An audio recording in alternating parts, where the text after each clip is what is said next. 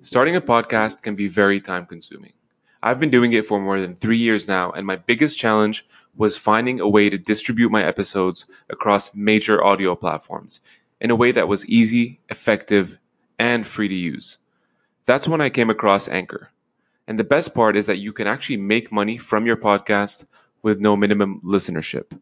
So, if you're interested, download the free Anchor app or go to anchor.fm to get started.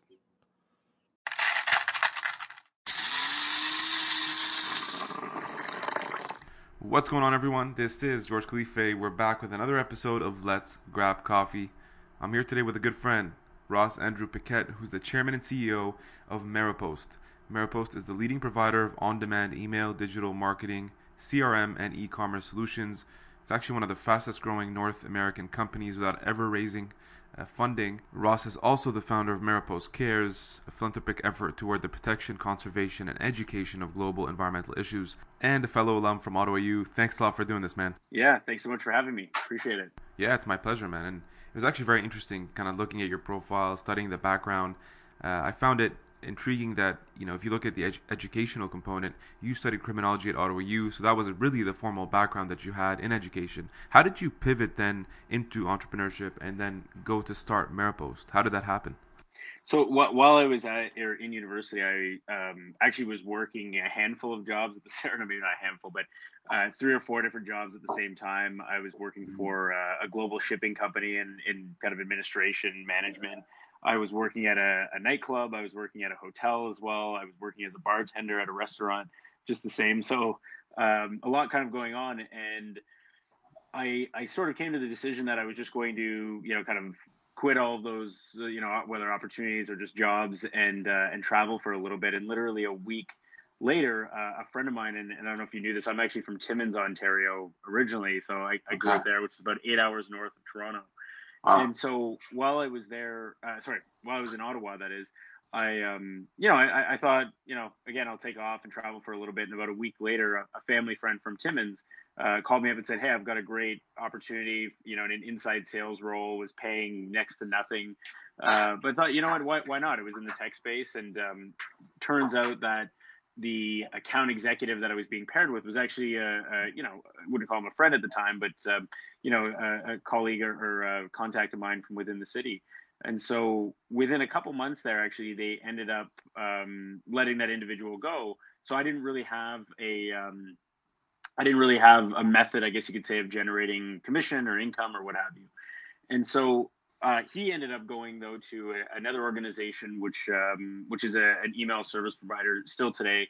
They're more focused in the kind of self-service market, but he mentioned my name to the CEO and kind of gave some of my backstory, and I ended up going in there for an interview and came on board. And within about 12 months, went from being a junior inside sales rep to a director of sales. And then that company was actually sold to a much larger organization. They didn't really fit with the philosophy of what I was looking for at the time. I was very customer centric. They were more, again, from the self-service aspect. And so from there, it sort of is, the rest is sort of history. I ended up moving to another company after that, in again, the marketing automation space. And while I was there, I decided, maybe I can have, 10 or 15 clients and create a really great, kind of, at the time, lifestyle business. And the difference, I guess, of where that started and where it went was we weren't, we didn't stop developing and we didn't stop selling. So, we just kept advancing the platform, and I kept looking for new customers. And, all of a sudden we, I believe it was back in 2013, went from about 300,000 revenue to 3.3 million in revenue. And then, just kept growing from there. So it's been really exciting, I guess you could say, from a background perspective, and just how quickly everything, moved along or moved forward. And certainly I would say in many ways very unique in that, we never had to raise any capital. Right. We did do a secondary round a couple of years ago, but that's vastly different than, raising from a growth perspective. For the most part, we've always kind of kept with that same philosophy of building a great organization, as opposed to, say, growing at all costs. And, now I guess you could say the big focus is really just, simplifying the customer experience, whether that be on the customer engagement side, whether that be in the e-commerce side of things, whether that be, where we're moving in the future into service and support. When you originally founded Maripost, so this was back in 2011, it was a customer-centric email service provider, so an ESP. But then, really, that quickly grew beyond that original vision. You pivoted then more so on the B2B side, and it became a fully unified customer engagement platform. How did that pivot happen, and why was it that you wanted to focus more so on the customer engagement? It was, this is almost 10 years ago now, in terms of my entrance into the space, but Mm-hmm. customers to this day, of course, rely heavily on email, right? It goes through its ebbs and flows of 1 month, or not maybe not 1 month, but 1 year, every couple of years, somebody says email marketing is dead, and then 2 years later it's like the greatest channel all over again. Yeah. But really, nothing has changed in that. It's of course, the highest performing channel from an ROI perspective. There's a bunch of data out there, but it's anywhere between $1 to every $52 for every dollar spent, and I've seen up to $120 for every dollar spent. So it really depends on the customers and the vertical that you're talking to. But that is, that's really exciting because you are assisting with the actual growth of the business. Like we have some clients who generate 100% of their revenue from email, which is crazy. And I'm not talking small companies. I'm talking companies who do 50, 100, 150 million in revenue as an example. Mm-hmm. So it continues to be sort of that channel that keeps on giving. And now, of course, we've moved on from email, not moved on, but moved forward from email into, pushing it at messaging, into marketing automation, into acquisition, into social, now into the, e-commerce space and into the CDP space as well, which is, of course, the flavor of the year from a terminology perspective. But, it all really does flow back to that, that revenue side of things. And I've always found that to be exciting, back to the early stages of my career. So when you're thinking back to those earlier days, what would you say was that real tipping point, the real inflection point? And I think that's going to help a lot of aspiring founders listening to this because they want to hear, like, what was it that made the biggest difference? Yeah. I'd say a couple really strong relationships were built. And again, we had a product that could support those customers, right? There's a lot of, Mm-hmm. Startups where they go out and they raise a ton of capital and they hire a big team, but perhaps the product just isn't scaling as quickly as the customer base was. When we had, 4 or 5 people in the company, we were still selling companies that did, again, $50, $100 million in revenue. Of course, we have some that are significantly larger today, or Fortune 500 from that perspective. But at the time, essentially, we were able to back what we were selling, right? Where I think a lot of people struggle in those early stages is they spend so much time creating or building the business, not the product necessarily. And, things don't really line up on a lot of fronts, right? And of course, the natural progression towards, increasing spending, thinking that revenue is just going to come along with that. I don't believe that's always the reality. Of course, that's the best case scenario, but that doesn't happen for everyone. So for us, it was really just keeping that product development and that innovation moving very quickly and focusing on that. And of course, the customer, at all costs. Given that these are your priorities, right? Innovation, product management, obviously being customer centric as you really want to be. The fact that you were bootstrapped or self-funded for so long, how were you able to be resourceful while still, pushing the pace and generating that cash flow early on?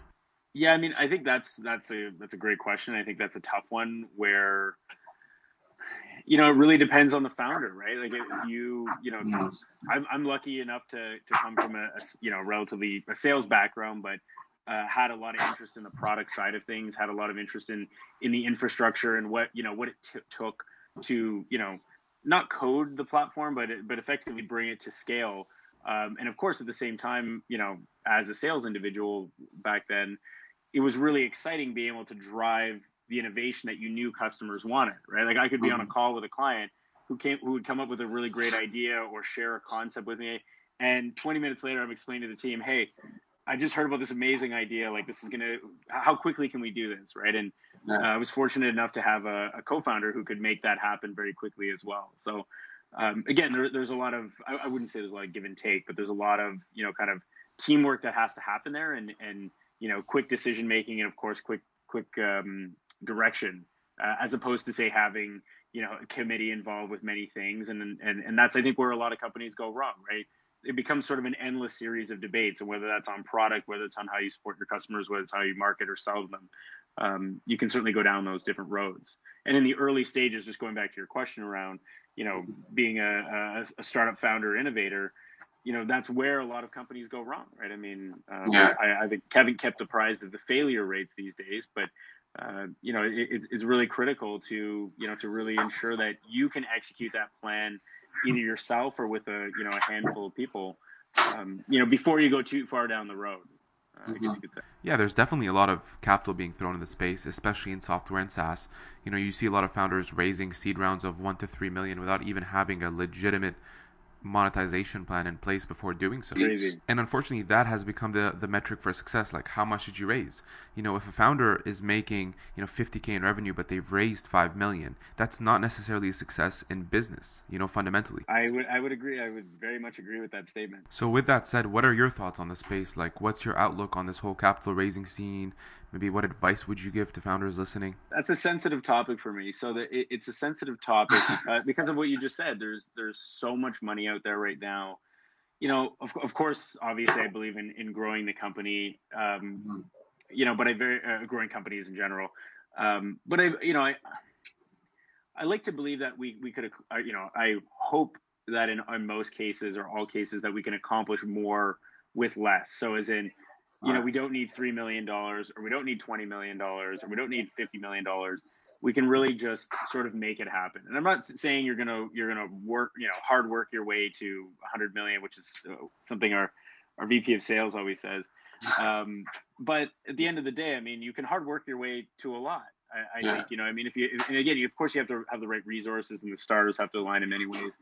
But I think, we've developed very much a culture as an industry, where that's just too common, and the check sizes are too large, and there's too, it becomes this never ending chase, as opposed to saying, I just want to build a really great product, and of course I'm going to be able to bring that to the right scale or the right level, or sorry, not of course, hopefully I'm going to be able to do that. And then, okay, maybe it makes sense to raise capital because we can get there faster. But I think when you do a venture round and an A, B, C, and of course, depending on the company, the lists go on and on and on. I wish we'd see a little bit more of that, less funding, higher activity companies that are really just trying to make it happen, or for founders, I should say, that are really just trying to make it happen. Watching some of the clips online, you had some interviews, some conversations. One of the questions that came to my mind, especially seeing the growth of Maripost from inception to now, a lot of things have changed in the business, especially with obviously the employee count. Like, I think you're about at 180 right now, which is a lot of people to manage. The question for you then is, how have you been able to grow as a leader of this business, and what changes have you had to make within yourself in that process? Yeah, that's another great question. So one of the biggest problems actually is, one of the biggest problems of the, coming from the background that I have come from, and actually going back to that, just hard working your way, maybe, to 10 million or to 20 million kind of thing, is that you don't have much time. Actually, you don't have any time for the most part to step back and really, evolve from that, say, leadership perspective, because you're so busy, bringing customers on board, keeping customers on board, focusing on again, scalable infrastructure, designing new features, designing new products, dealing with the weekly HR, finance, whatever issue. So it doesn't give you a lot of time for yourself. I mean, I think that's probably a big trade-off, where, again, when you go, maybe not day one, but relatively day one, and you raise, $10 million or $20 million or something, you go and you hire the COO and the CFO and the VP of sales and the VP of marketing and the list, and so on and so forth. And that gives you the time to then focus on some of those other areas. So I didn't really go through that, is the short answer. Only now am I getting the time to sort of, take a step back and read and look up and have mentors and be a mentor and understand, where that evolution needs to go. And especially, with the outcome that I want to have with the company, which isn't, just to sell to somebody else or to maintain the status quo. I really want to build, I don't like the word legacy, but I really want to build a long lasting organization. You do have to evolve, and evolve very quickly, no different than as I was saying on the product side, right? If you're you're not evolving as a leader, as an executive, no matter what level you're at, it's going to be a struggle. And some people, of course, are better at that than others in the early stage, and it just depends on, again, where you've sort of come from that perspective. It's also difficult to be an all-around phenomenal, perfect founder. I see this a lot on the M&A side, where we run into founders who are great operationally. They can get the company from 0 to 50 employees, from 0 to 1 million in revenue, but then after that, they just don't have the right capacity for that kind of skill set, and they might have to look for outside help to get the business to that next level. Don't you find that to be true? I mean, there are some, obviously. There are a few. But I mean, the biggest thing as well that comes to mind is life changes through that process, right? And it can be such a long, such a long process. And when you look back at, of course, I always think back to Larry Ellison as an example, where Oracle, almost or did, even go bankrupt 5 times during their process of getting there. I mean, those are the struggles that people, used to deal with. If I think of that as a concept that I would have to deal with today, I mean, I would be a lot, I'd be struggling a lot more, I guess you'd say, than I am. Whereas, if the only focus is, okay, you have to have, the right kind of leadership advancement or taking the time to advance yourself. I mean, I'd say we're all in a pretty good spot, if those are some of our only concerns. What has been your biggest difficulty so far? Making that shift, I would say. Okay. Yeah, I'm 35, so I'm in that stage of life where there's usually, the things that do tend to happen at this stage are usually, a lot larger from a scale perspective, right? Whether it's starting a family or relationships or friends, family, colleagues, it's what becomes a priority and maybe wasn't before. And so, in the early stages, or not even the early stages, up until relatively recently, I always thought like things would just kind of continue at the same, in a similar pace. But, the further you go, right, or, the further to the top that you get, the harder things become, or the more complex they become. And from a company perspective, every time you add another 5 employees or 10 employees or 20 employees, right, the strain does not get easier. There's certainly something to be said for lean and simplistic approaches, which I know there's a lot of content out there, but at the end of the day, if you're not going to be, for the most part, doing 100 million, 200 million, 500 million in revenue with 30 or 40 people. That's more or less unheard of. I think that'd be great, but just not reality. It's just also a lot of stuff to deal with. There's a lot of shit that you have to go through as a founder. A lot of it is challenging. You're putting out all the fires. You're making sure people get paid. You have to execute on that plan. So how do you stay as an entrepreneur, as a CEO, mentally fit for this kind of role? That's a great question. Meditating has been a huge help, but I've only been doing that for a few months now. How do you go about doing it, though? Like, what's your process for meditating? I use an app actually called Headspace, and recommended it. In his situation, it took him, I think about a month before he could sort of wean off of it a little bit and just, learn to meditate on his own. For me, it's been 3 months. So, it kind of goes to show how difficult it can be, especially, depending on the state you're in from a business perspective, personally, what you're dealing with at any given time. Exercise is critical to me.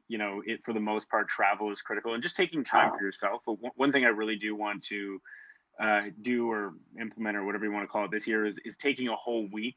And this is probably going to be impossible, or most likely, but off of your phone. Taking a trip where you can truly disconnect. There's a couple of executives that I follow that do that twice a year. I haven't spoken to them to ask them how they're doing that, but I think that's we're so attached to our phones. I mean, when you start to look at your screen time, on an iPhone, it becomes how do I get this down, right? How do I get it from 7 hours to 6 to 5 to 4, and so on, and that's a lot more difficult than I thought it would be, and so I think that. In thinking about, taking care of yourself from a mental standpoint, that is a critical one. Like we're just way too attached. And I think I can say that collectively. Yeah, well, the worst part is when you do get that report and it's like, your screen time is down 40%. Great job for an average of 6 hours a day. Then you just look at that and you're like, damn, that's a lot of time. Yeah, exactly. Yeah, so that's tough. Yeah. But let's continue with this chat. I mean, more on the positive side of social media. I know as someone who follows you on Instagram, LinkedIn, like you really do a good job with sharing content. You know, whether it's travel, adventures, whether it's posts on LinkedIn, you really do a good job at engaging with people. So how has that been for you on the positive side? I like it. I can't say everybody else does. I mean, a lot of people are still stuck in the past, right? Where CEOs had to be this like quiet individual who works, of course, 80 hours a week, whatever it is, and they don't really want to see what he's doing from an enjoyment perspective, right? There's still a lot of content out there every time somebody from PG&E or GM is flying around on a jet or some nonsense. But I believe that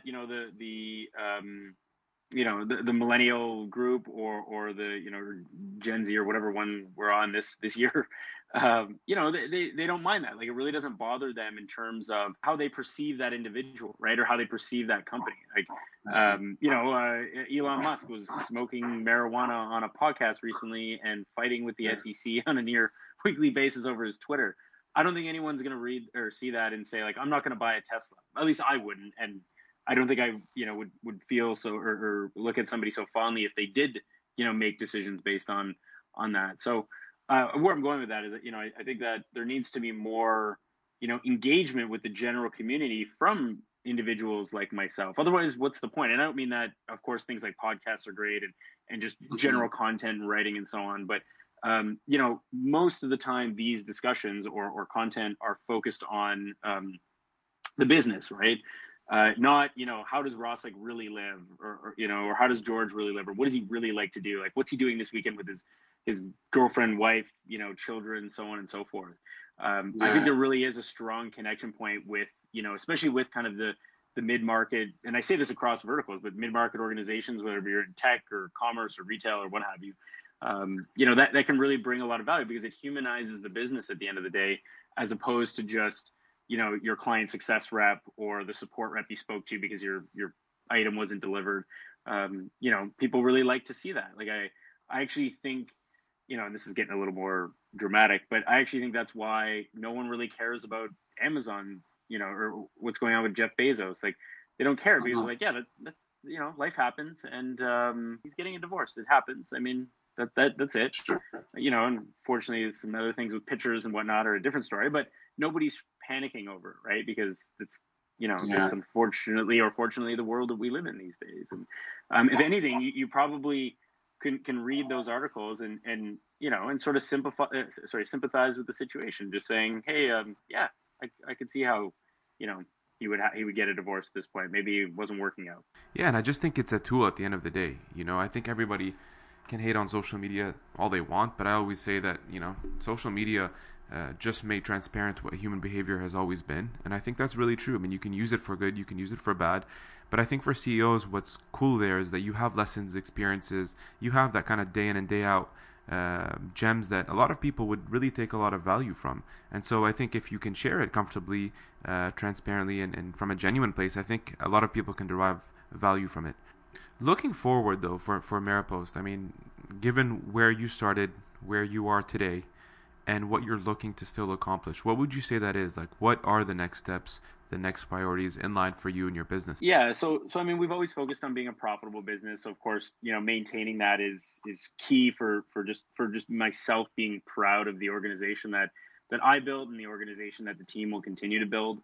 I as I said early on, I always am excited about simplifying the customer, whether it be the customer journey or customer engagement or, and when I say customer, I'm thinking like of our customer's customer, but also for our customer as well, right? The process that they have to go through to sign up with Maripost and to work with Maripost on a day-to-day basis, like, simplifying that is really kind of core to what, our current stages of growth are going to be about. And again, taking, the fundamentals that we started with and continuing to bring that along.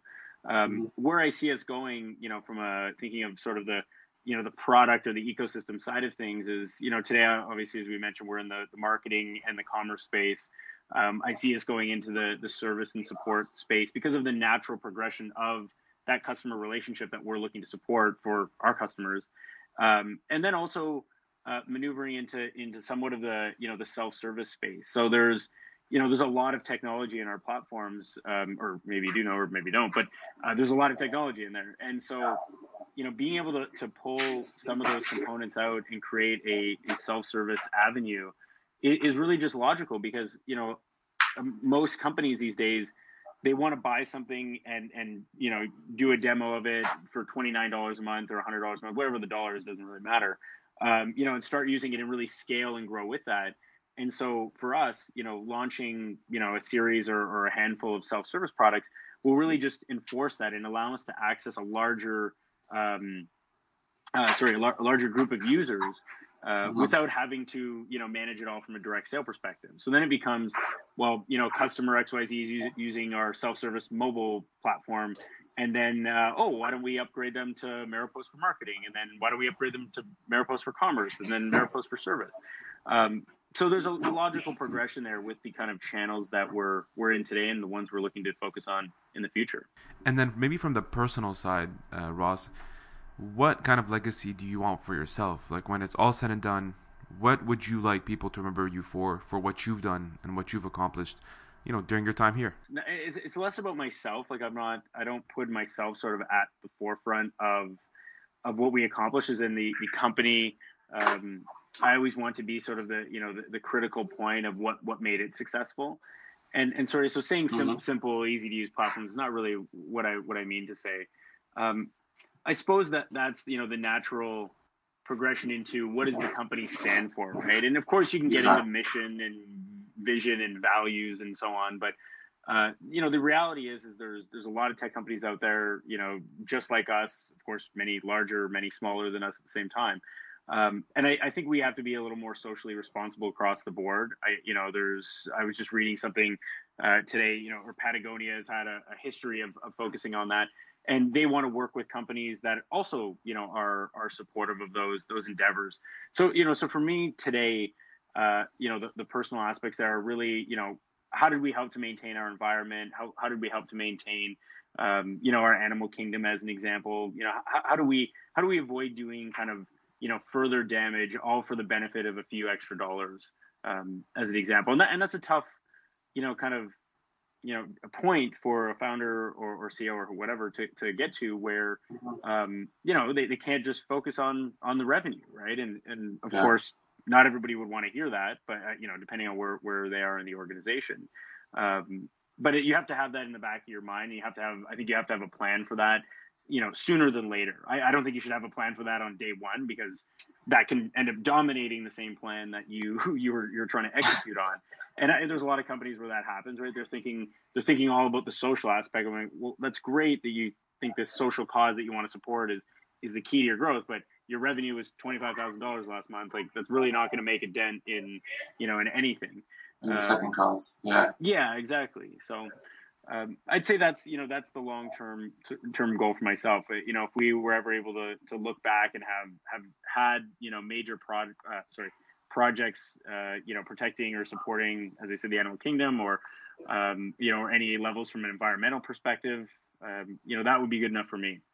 Yeah, and with that last point, I actually wanted to touch on Maripost Cares, which is that philanthropy arm, of the business, and I think it's really cool to see how both are intertwined. So the performance, the profit of Maripost really does trickle into the nonprofit side that you do, but it also gives you that kind of higher sense of purpose, that what you're doing is beyond just profit or beyond just the platform, but really more holistic and more focused around the environment and conservation. Yeah, exactly. And again, while we haven't done enough on that side, setting it up and getting things moving sooner than later is certainly better than never.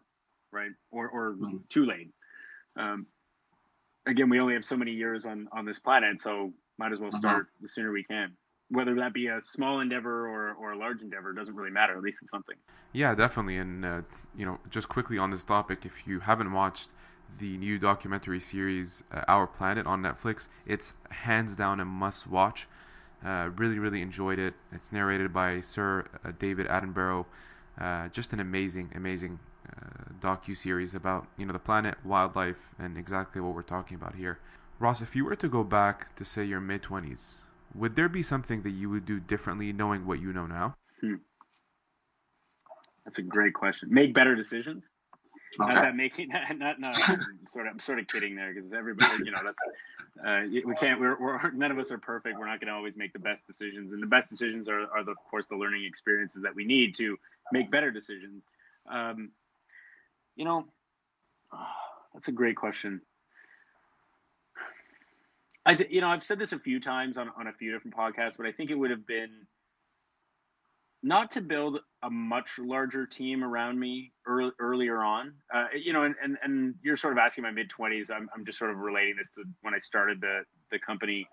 Mm-hmm. I always sort of have a back and forth with myself, where I wonder if I had hired, two more, not senior, but just two more people, right, to bring with me along the journey in the first, kind of 5-6 years that we were going, and whether that would have brought more value or not, right? And I always toy with that, because you never know. Every situation's different. You could have had a couple more people, and I've heard endless stories where you've got multiple founders and they're all fighting over nonsense, so nothing gets done. Mm-hmm. So that's not good. But but I think when it just allows you to offload some of those whether departments or areas of the business that maybe you didn't have to spend 30% of your time on every week. You could have had a VP or a chief operating officer or a chief financial officer really come along with you. So I mean that's one. No, I really appreciate that, and I think it takes a lot of reflection when you look back and reverse. Seeing some of those intricacies of what maybe you could have adjusted or done better or done differently, because you have obviously now the lessons, the experience, the maturity. But at the same time, and I think you've noted this before, it's like you wouldn't really change anything on the macro level, because everything you've went through contributed to where you are now. So there's definitely that component as well. Last question for you, man, before we end this is, for someone listening who is in their 20s, what advice or pieces of advice would you give them if they want to embark on the journey of entrepreneurship? Again, if they're in their mid-20s and they're looking to build an organization, I would say it's you have to, and again, many people would say this, but you literally have to give it your all. I mean, you have to be committed to every part of the customer process, right? I don't think you can buy your way there. I don't believe in the going back to the start of the discussion, I don't believe in the raising capital at every possible level. I believe in the, some cases doing it yourself. And I really believe in that. And so I think that while that's such a basic content view that, of course you have to work hard if you really want to build a company, but not a lot of people do that, right? They get into companies for ego reasons. They get into companies for prestige reasons. They get into companies for, for a multitude of different aspects. And I would rather just see people going into it because they're like, I have a great idea. I can execute on this idea. Maybe not forever, but at a certain point, not day one, I will need to bring that team on. But until then, I'm going to do it myself. Not myself, but with a smaller group, I guess you could say. Well, thanks so much, Ross. I really, really appreciate your time here. Talking about the business, the future of it, lessons you've learned, just being very open, genuine about things. It really was a pleasure, and looking forward to meeting you in person, man. Grabbing some drinks or coffee this time, all right? Yeah, for sure. Absolutely.